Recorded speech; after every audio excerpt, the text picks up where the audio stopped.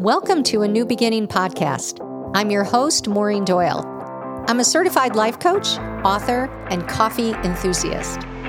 Did you know that at any moment you can create a new beginning in your health, relationships, career, or mindset?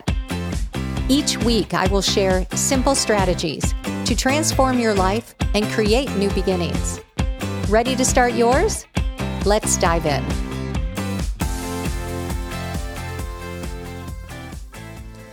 Hello, everyone. Today, I'm going to talk about clearing out the clutter in your environment because your new beginning requires space. And by environment, I mean your home, your car, your office, your desk, or even your closet.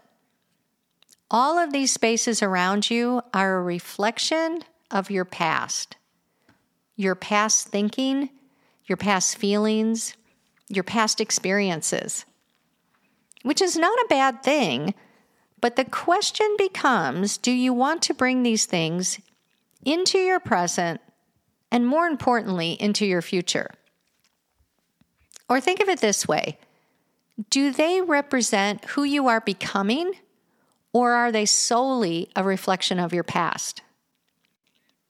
When you think about the next version of you, your new beginning, do the things around you deserve a place in your life? You know, they may have been a beautiful part of your past, but again, do they belong in your future?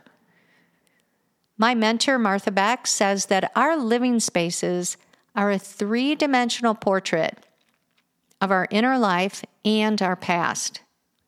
It's like an environmental autobiography. In other words, your home is a direct reflection of your past and your current mind. So if you are feeling overwhelmed, are your spaces cluttered? If you're feeling trapped in the past and unable to envision a new future, is your home filled with things from your past that no longer represent who you are today? One of my clients recently has been working on creating a new beginning as a single mom, but is feeling really weighed down by her past. It's almost like she's moving through quicksand, and she can't get any momentum. And I was not surprised to learn that she has a whole basement filled with her ex-husband's belongings. She didn't realize that having his things in her home were tethering her to her past and holding her back. So she made a plan, cleared out his belongings, and then created space for her new life. And not surprisingly, she was able to start moving again. Before this, she was spinning. She was overwhelmed. She was just stuck in inaction. And now she's unstoppable. She has moved on to other rooms in her home and her closet and her drawers. Everything is getting a clean sweep. Just as a closet can become cluttered with clothes that you no longer wear because they no longer fit or they don't make you feel good, there are other things in your life that need to be released because they no longer fit. Think about clothing, furniture, books, magazines. How about all those wicker baskets around the house, or even some kitchen utensils? What stays? What goes? And here are the questions that you want to ask yourself when you begin to clear out your environment. Do I love this? Do I need it? And does it represent who I am today and who I am becoming? Life is about change and letting go, and both of these can be very scary.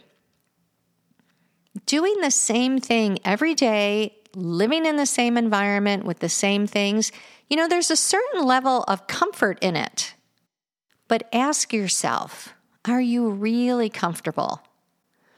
Or is there a restlessness inside of you that longs for something different and for something new? I find that the best way to begin this process is to start small, but be consistent. Look around your home. What area feels the most heavy? What area is the most cluttered? Start there. And then again, ask yourself these questions. Do I love this? Do I need it? And most importantly, does it represent who I am today and who I am becoming? Fresh ideas come when there is space. You have to make room for your new life by clearing out what no longer serves you and what belongs in the past. When you clear out your physical space, your inner space will feel great. Trust me on this one. My home is very minimal, and each item in it has consciously been selected and brought in. Today, when I get papers or mail, I stand right by my recycling bin and decide if I want to keep any of it or let it go. I don't even place it on the counter or the table because we all know how that can really pile up very quickly. So this week, think about your physical surroundings. Think about your home, your car, your desk, your closet. What can you let go of? What from your past does not belong in your future? Release one item at a time and be consistent and start to create space for your new beginning. Have a wonderful week, my friends. Talk to you next week. If you enjoyed this podcast, check out my free workbook, 6 Secrets to Getting Anything That You Want. Head over to maureen-doyle.com/6secretsguide to pick up your free copy today.